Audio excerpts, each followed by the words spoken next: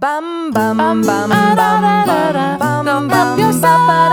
Bum bum bum bum bum yourself. Hi everyone, welcome back to Go Help Yourself, a comedy self-help podcast to make life suck less. You know the drill. Every week we read, review, critique, analyze, and share with you a popular self-help book.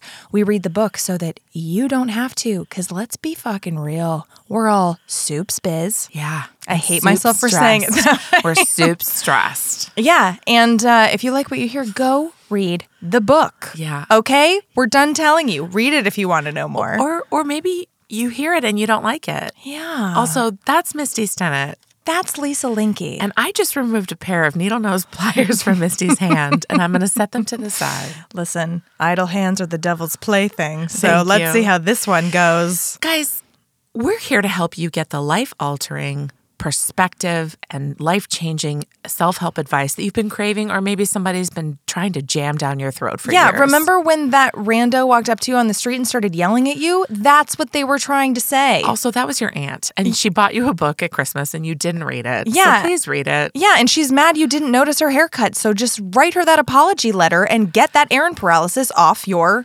list. Or send her the 4 agreements and tell her not to take anything Don't personally. take anything personally. Lisa. Yes. What do you have? Guys, I am pleased to bring you. And by guys, we mean all genders. I know. You know what? That is something that I'm all working on it. We're all working on it. Yeah. Do you feel like women get mad by saying guys? Some do.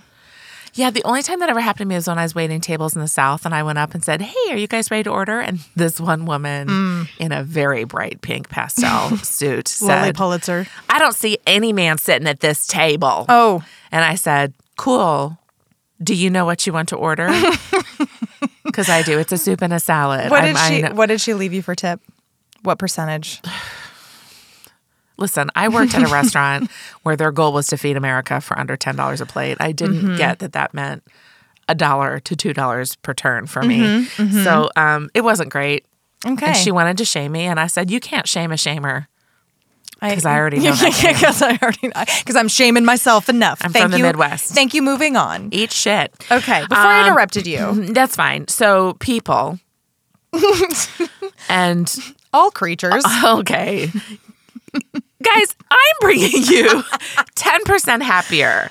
How I tamed the voice in my head, reduced stress without losing my edge, and found self-help that actually works. A true story by Dan Harris. Ooh, that is a mouthful. Yeah, it's a #1 New York Times bestseller, and I read the 5th anniversary edition, which had a new preface and new guided meditations. Ooh, after 5 years, it's very bold. Yeah, well, Gretchen Rubin, who is the author of The Happiness Project, says it's startling, provocative, and often very funny. Oh my God, Gretchen, Which is are high you here praise with from us? Gretchen because she's not a very funny person. Elizabeth Gilbert, author of Eat, Pray, Love, said a book that will help people, simply put. And, are there ellipses in that Nope. sentence? Oh. GQ said part science, part memoir, and part self-help. Harris outlines specific ways he learned to, well, chill the fuck out. And the New York Times said, it's a book. That's right. Great. I'm already getting a sense of how you feel about this book. Great, yeah. It was written in 2014, again, reprinted in paperback 2019. The Audible is $30.79, read by Dan Harris himself. Great. The Kindle is $11.99, paperback $11.99, and a hardcover is a cool $14.39. Of course, you can always get some of these used at much cheaper prices. That's right. They might be in a little free library nearby in your neighborhood. They might be on the Overdrive app for free. Yeah. If you live near Misty, you might find some of the books we've covered in your local free library. Oh my God. I cleared out a ton of books this weekend and put them right in a little free library. So someone is getting an intense dose of self-help. Of that, and including The Big Leap with all of your notes inside. Oh, see, now I have been keeping them for future donations to people who want them. That's wise. Some sixth grader's going to get some real No, I would never perspective. torture a sixth grader with self-help. Can I tell you about Daniel B. Dan Harris? I'm sorry. No, we can't gloss over that. Daniel B. Dan? Daniel B is his middle name, but he goes by Dan Harris. Oh, Dan. Oh, like quote unquote Dan? Yes. Oh, Jesus. Born July 26, 1971. That's my sister's birthday, not the year. Okay. He is a correspondent for ABC News, an anchor for Nightline, and a co-anchor for the weekend edition of Good Morning America. Oh. He joined ABC News in 2000. He anchored the World News Sunday from 2006 to 2011 and frequently anchors World News, ABC World News Tonight, weekend editions, and Nightline. He is also a frequent contributor to World News. He also anchored ABC's coverage for Hurricane Katrina in September 2005. In October 2010, he was named the new co-anchor for the weekend edition of Good Morning America, succeeding Bill Weir. In October 2013, he was named a co-anchor for Nightline, succeeding Bill Weir. So Bill Weir moved out and Dan Harris moved in.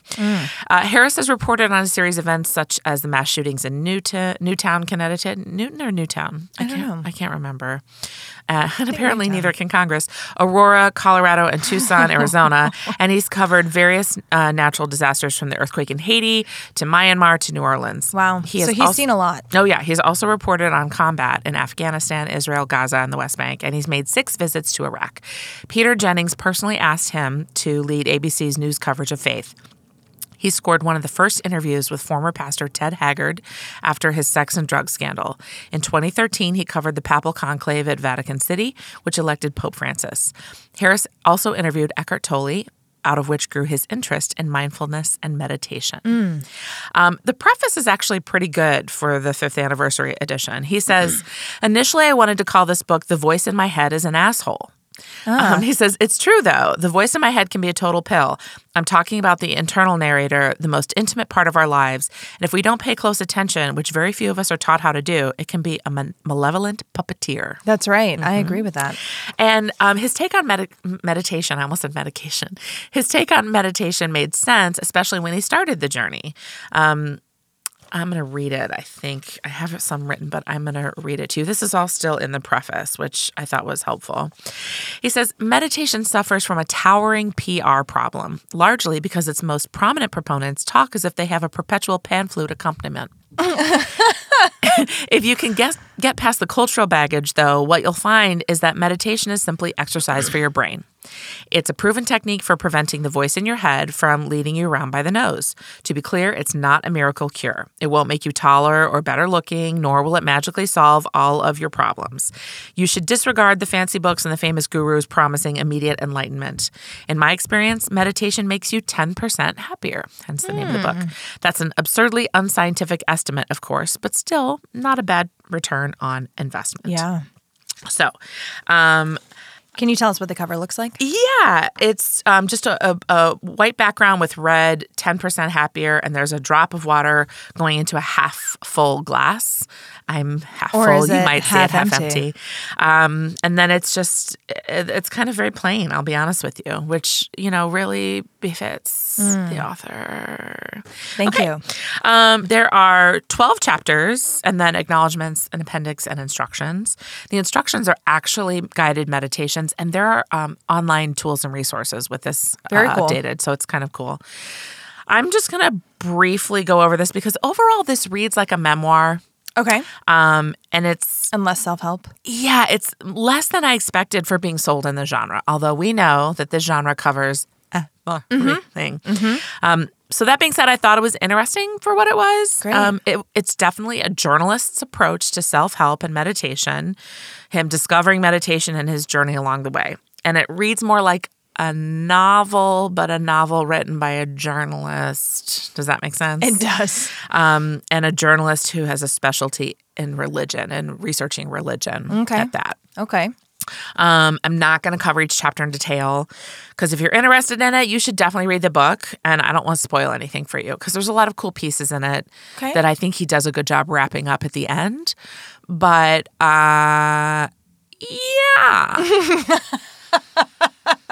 I wish everyone could have seen Lisa's face just now. Her eyes got real wide. Well, I mean, listen, cool.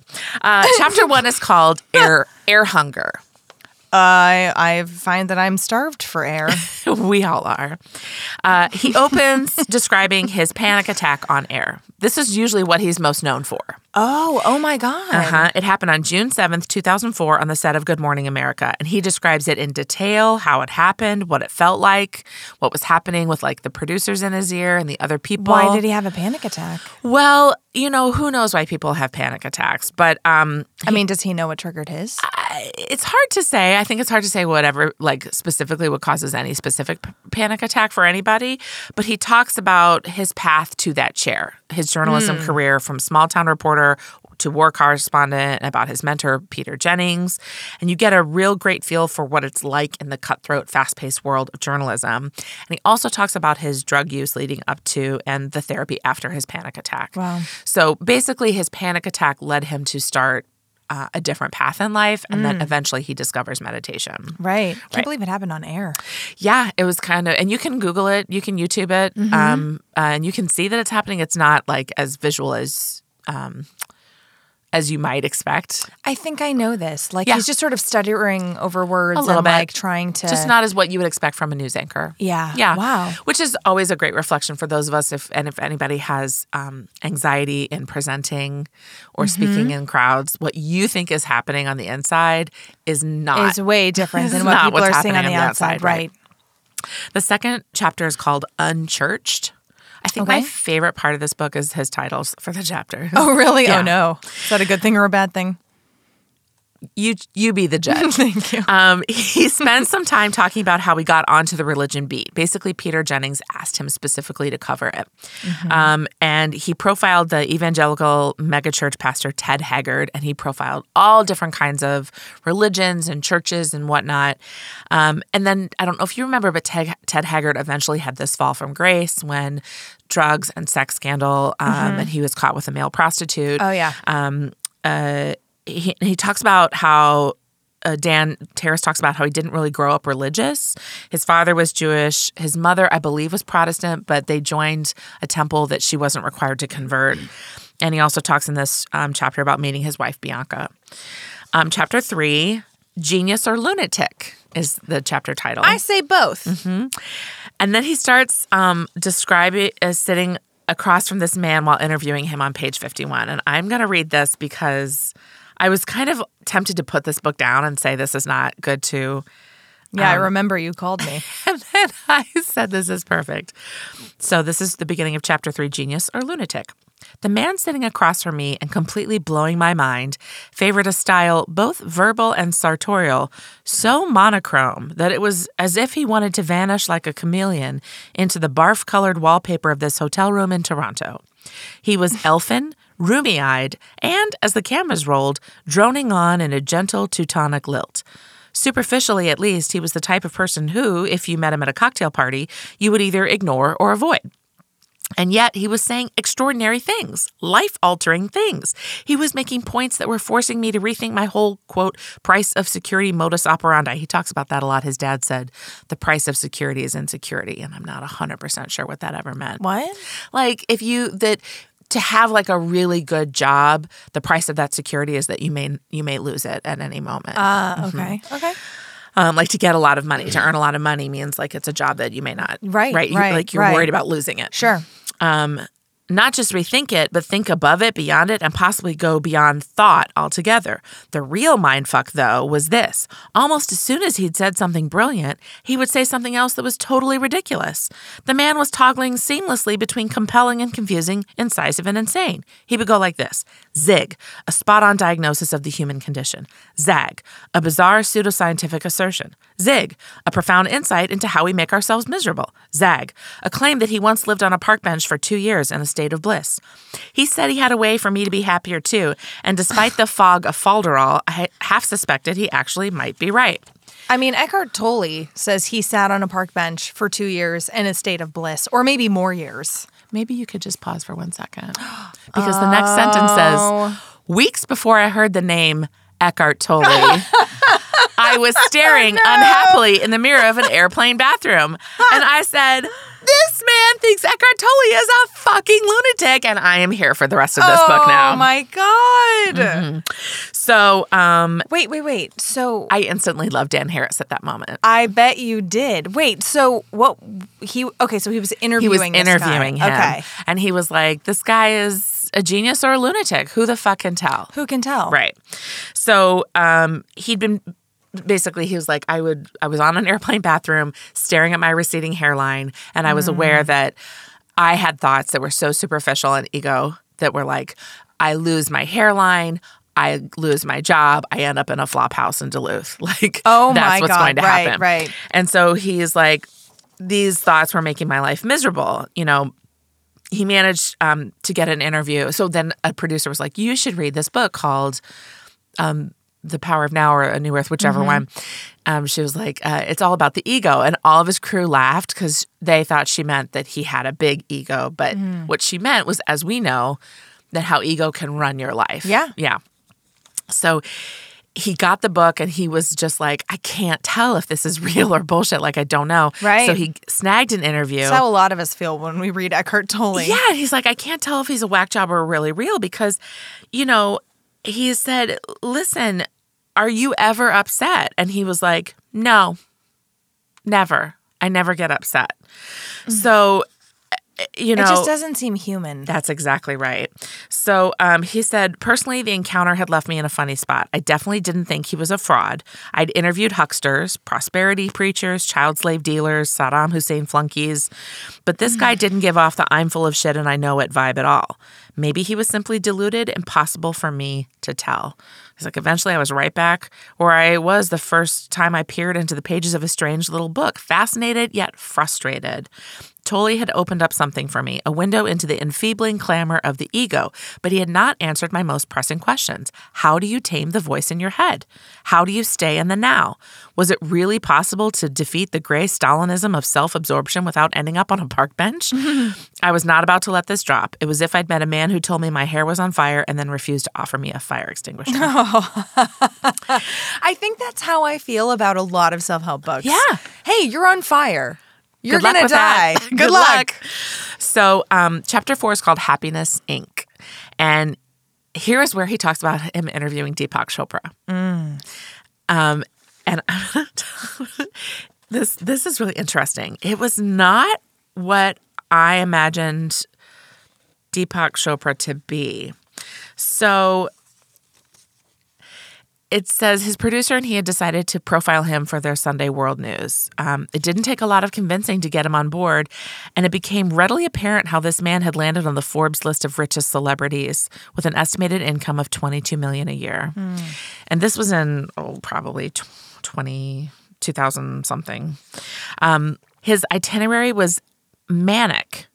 In just a few days, I personally saw him host a satellite radio show, hold meetings with video game developers for a project based on his spiritual teachings, and discuss a Broadway show with a man who claimed he could bend spoons with the power of his mind.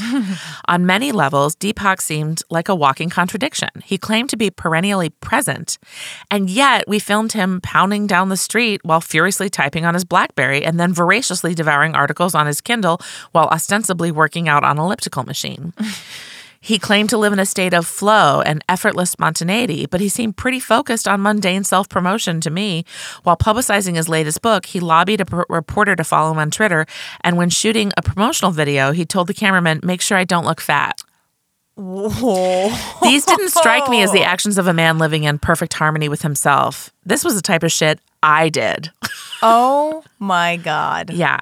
And so immediately when they interviewed him, he says, sometimes, and they first saw him when they did this thing called Face Off, and it was like they switched faces. Yes, he became Nicolas Cage. Yes, you got it exactly right. Deepak was John Travolta. Yes, it's happening. They invited people from different sides of opinion. Deepak Chopra and like an atheist, and then an evangelical guy, and somebody does Satan exist? And so they had this like it was in front of a crowd and whatnot. And he's like, I noticed you got really worked up. He said, but even though I was worked up, did you find that there was anger, resentment, or hostility? He said, well, I can't read your mind, but judging from your body language, you weren't pleased. He said, well, without passion, you'd be a walking dead person. Even though you're dynamically engaged, you're not stressed. And so, again, Dan Harris was like, this is not for me. This is not for me. So he's throwing shade at Deepak Chopra. A little bit. More like Deepak Chumpra, am I right? Thank you. So, so part of Happiness Inc. was them running this series of pieces on the self-help industry and people in there. And that included people who were contributors to The Secret. I wish we could have him on this podcast. Dan B. Dan Harris.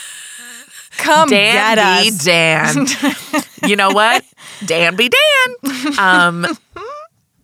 One guy, so he even talked to like one guy, and it's amazing because in here he's like, oh, this is all just, he got a guy on camera to be like, because he was like, you can't just think it. I can't just think I want diamonds and they show up. And he's like, no, you have to act.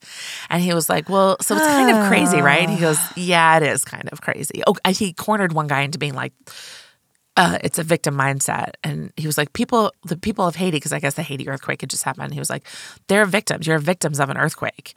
And he finally was like, yes, there are victims of earthquakes. Like he cornered the guy into it. Thank you. And then Thank you, Dan B. Dan. Thank you. And he also talked to the other guy who ended up getting sued for the 2 people who died in the sweat lodge at his thing. What? Oh, yeah. What? Oh, yeah. So in October 2009, there was a spiritual warrior retreat for James Arthur Ray. And who is a contributor to The Secret? And like the movie, but he's also like a Tony Robbins type. And $10,000 a person, people went to this retreat and they were in a sweat lodge, and 3 people died in that sweat lodge over which he presided.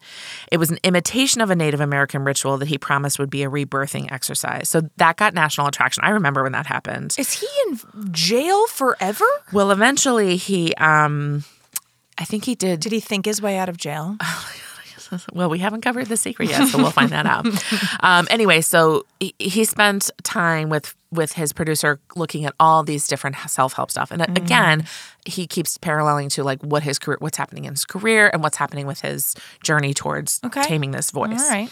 So then comes chapter 5, and this chapter is entitled The Jew Boo. And it's JEW-BU.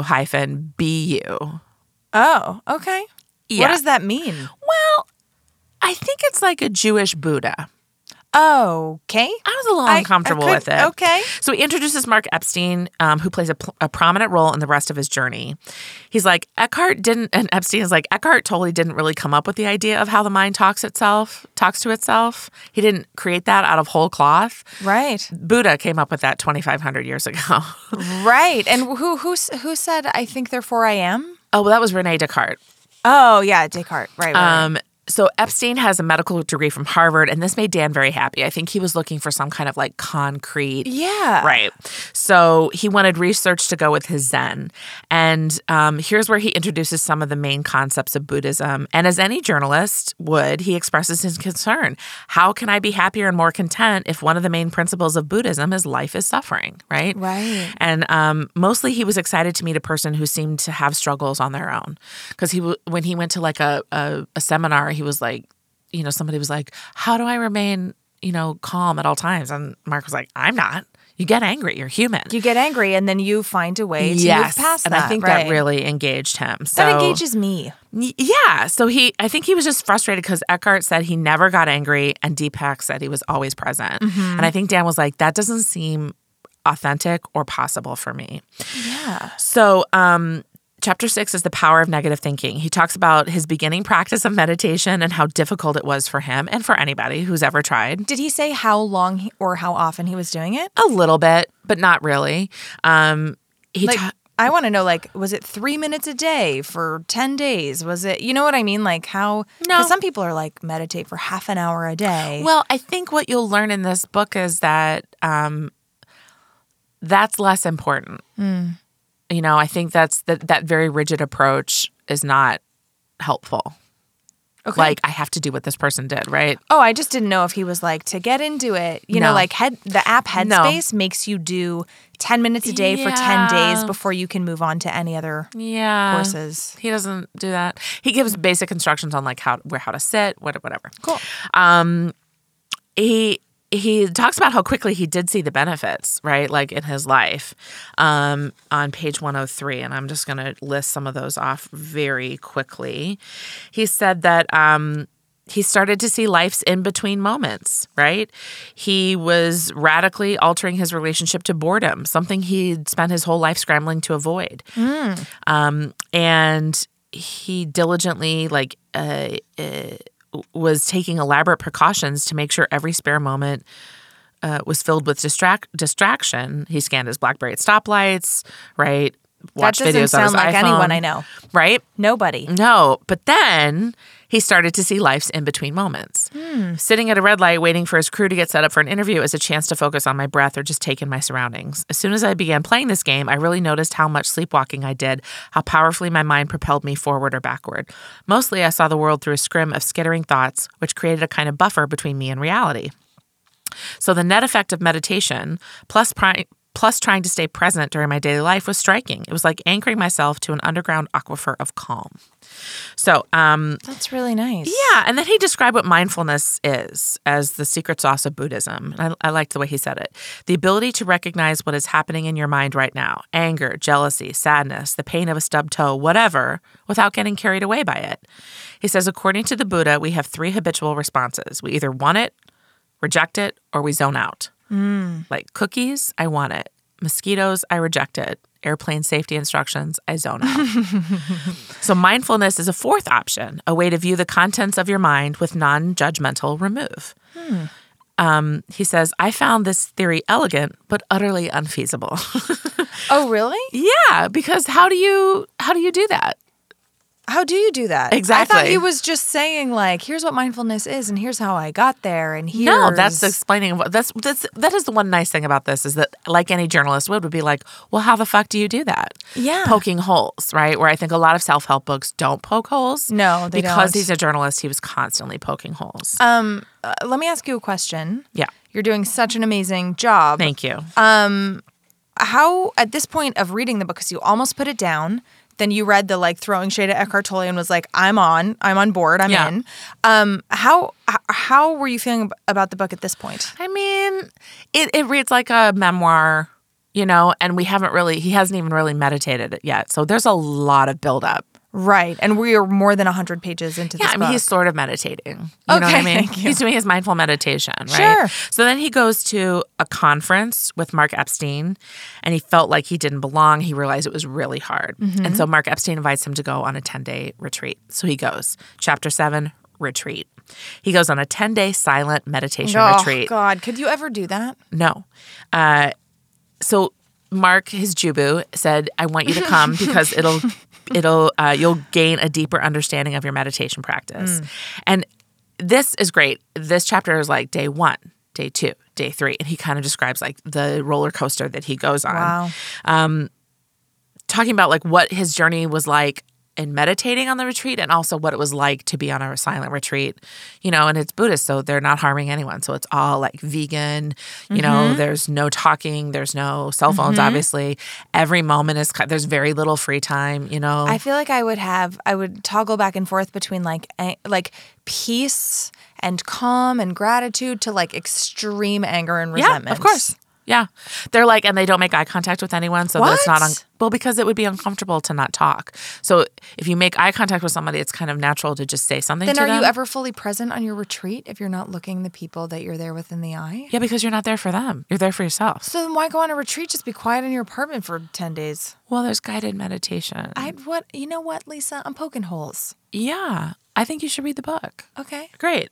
There's lots of silent retreats, but somebody has to say like, there's bells and like to tell you what time is something. Yeah. There are lectures, right? Okay. Yeah. That makes more sense. Yeah. He grew a lot. He struggled. He had some amazing moments. He had terrible moments where he wanted to quit. And it's good to get a feeling for what it would be like on that. Chapter 8, 10% happier. Here's where he comes up with this catchphrase because he's telling people, his colleagues and his family that he's meditating and everybody's like, what is that? Right? So he's like, it won't make you 100% happy, but it will make you 10% happier. And this piques their interest. His mom starts meditating a little bit and he talks about how he applies what he learned from his meditation practice to his career, and he becomes a little too zen. So chapter 9. Too zen? What is too zen? I'll get into that. Chapter 9 is the new caffeine.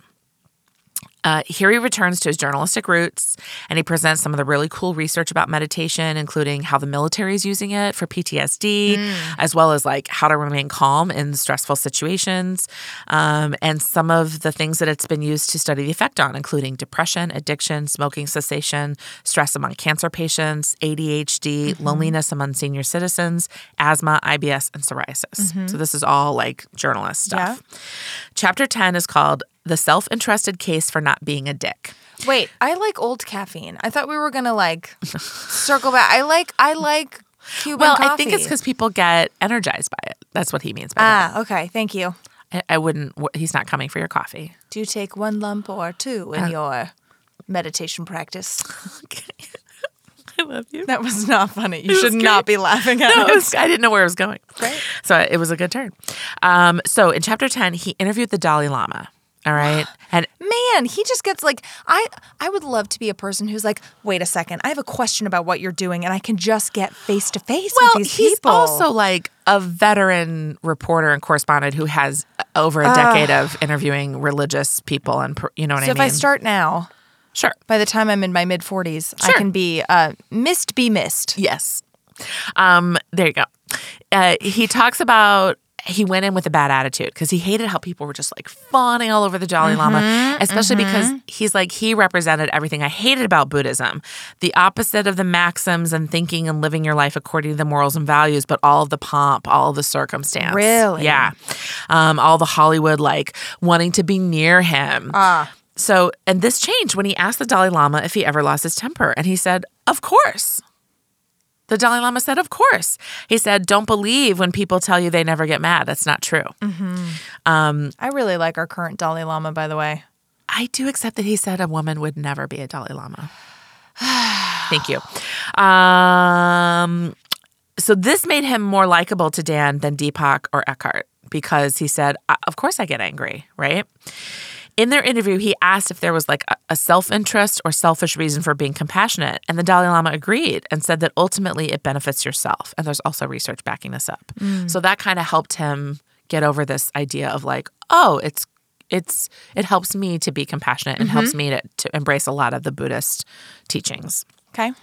So back to being caffeine. To Zen. Oh. Chapter 11 is called Hide the Zen. So his compassion and his ideals of working Buddhism into his career had kind of made him start backing off fighting for assignments. He was not wanting to be a dick anymore. And so he was really being mindful and present with everybody and not fighting and, you know, showing why he was the better person to be selected to cover something, all of this stuff happening. So did he experience like a stall? Well, he had a new boss at GMA and Nightline, and this new boss... for Good Morning America. Thank you. I know that. This new boss was worried about him having lost his edge. So he met with his Jubu. And it's never not funny. It makes me uncomfortable. Me too. But when it's a funny sounding word, it is. But it makes me think of guru. But that's not what it's for. It makes me think of boo boo. Okay. So his boss had said, "Don't stop being so zen." And then he met with his boo boo, and he said, "How do I do this?" And his boo boo said, "Hide the zen." And Dan was like, I worried so much about losing my asshole mentality and keeping my nice guy mentality, I dropped being a force to be reckoned with. So his boo-boo said, the way is non-attachment. And he said, an ambitious person has a lot of drive, but then you have to let go of the results, right? Yeah. So, and then Danby Dan makes this list of things to be successful. He calls it the way of the warrior. And I would cover it, except it sums up a list of all the really delightful stories. He does a nice job of tying up all the things he's talked about throughout his life and his career, peppered throughout the book. It's a nice wrap up of the book into his learnings, so it won't make sense without context. And if you're interested, read that chapter. And then in the appendix, it's great instructions for different kinds of meditations. There's like metta meditations and just kind of some mindful meditations. It's really great. This is the cool part of the 5th anniversary edition. What's a metta meditation? That's where you're sending out love towards, first you start with like somebody close to you, then like a stranger, and then the entire world. Oh, that's cool. this is the cool part of the 5th anniversary edition. And it's in a Q&A format, which is really cool to his journalistic really roots. cool. And it's addressing concerns that anybody not familiar with meditation might ask. And like I said, there's resources online to accompany these meditations. It's a nice value add to the book. And that is 10% Happier by Dan B. Wow, Dan Harris. it does really sound more like a memoir than anything else. Yeah, it really is. Yeah. With a little bit of extra. So how much did you enjoy this book versus what you thought it was going to be? I did not enjoy it compared to what I thought it was going to be. Okay. Do you feel, okay, who is this book perfect for? This book is perfect for people who everybody's been saying, you should meditate. Okay. And they're like, go fuck yourself. Okay. Or if they're anxious about meditation and don't know what it would be like, or if it sounds really hoodoo to them and they don't know what's up with that. Hoodoo? Then like this would be a great place to kind of come at it from a journalist, poking holes and somebody who's kind of lived it. Is there a lot of science in the book? No. Okay. Who's this book terrible for? This book is terrible for lifelong devoted meditators and believers of Deepak Chopra and Eckhart Tolle. And it's also probably terrible for people who are looking for step-by-step instructions from the get-go. Because he doesn't get into it till like chapter 6 or 7? Yeah, it's really more about his journey and less about meditation. And what did you love about this book? I loved that it does relate to every man. It's hard. He calls it out. Meditation did have a PR problem, definitely when he first started in like the 2000s when he was starting on this journey. I think it's better now because it's a little more accepted with all apps and things like that. But it did feel very kind of detached and inaccessible, Okay. kind of maybe 15 years ago. Yes. And so now, I think he was really on the nail with that. So people who are maybe over the age of 50 would probably say, I don't know how to meditate. I wouldn't like to. I don't know what that is. Yeah. And here's somebody who's saying, look, I've interviewed tons of people. I've looked at the research. I've done it myself. Here's how it helped me. Right. And I think 10% happier is a nice catchphrase. Like, it's kind of accurate. Well, it seems like it's in line with his philosophy of like, let's not put all our eggs in one basket, and it's okay to be human, and this isn't going to overhaul your life. But 10% if we could find 3 things that make us 10% happier, well, here's one. We'd be 30% happier. That's just math. That's just math. And, that works 15% of the time every time. That's the maths. Yeah, the maths. First of all, we should call it maths because math is short for mathematics. Yes. Not mathematic. But Americans call it math. Oh, that's going to bother me for all And eternity. Australians and Brits call it maths. Australians call it maths. I think Brits call it math. But it's mathematics, not mathematic. We get it, Lisa. You're smart and worldly. Unless we're doing arithmetic, but then we would call it myth. I've got the myth. No. You're a myth teacher? Well, that would not, I don't know. The Australians call it math. Reading, writing, and myth. I love it. Yeah. So that's my piece on this. Okay. If I've given you all you want, congratulations. You've given me all I want. Yeah, thank you. You're welcome. And in the show notes, we'll post some of the online things, which I'll be honest with you, there's a part of me that's like, I don't like to post the online resources if people haven't purchased the book because it feels like that's something that's it's not a value like if I just type in his website, can I get to them? Maybe. We'll take a look with that. I'll take a look. Yeah, like if it's not like some special exclusive thing in the book. Yeah, because then I feel like we're taking money out of the authors. Yeah, the Charisma Myth did that too. She had a lot of like sort of hidden web portal-y things that you would only get in the book. So that's great. Yeah. And do you have any positive palate cleanser for the week? I do have a homework assignment. Oh, yeah. I was trying to avoid it. What is it? Lay it on me. Well, I am going to give you one of these guided meditations, which is very simple, like a 5-minute. There's a couple. They're titled Stress is Natural or Recharge. And all of these aren't written by him. They're written by meditation masters. Great. Or you could do a metta or a body scan for sleep or the loving kindness meditation is metta. Great. Or mindful while walking. I try to be mindful while walking, and I do body scans before sleep, so I'd love to try one that I haven't tried. Or if you'd like to try one by his Jubu, which is open awareness. Great. Great. So you're going to try one of those. Okay, great. I'm going to try one of those. And with that, Life is abundant! Go Help Yourself, a comedy self-help podcast to make life suck less, was produced by Misty Stinnett, Lisa Linky, and Matt Sav. Our theme song was also written by Matt Sav. He's amazing. Do you want to get in touch? You do. Email us at gohelpyourselfpodcast@gmail.com. And you can also find us on the social medias, Instagram at gohelpyourselfpodcast, Twitter at GHY Podcast, or check out our website, gohelpyourselfpodcast.com. And if you liked our podcast, please subscribe, rate, and review us on iTunes to help other people discover our show. It's really the least you can do. And why don't you tell all of your friends? Bye!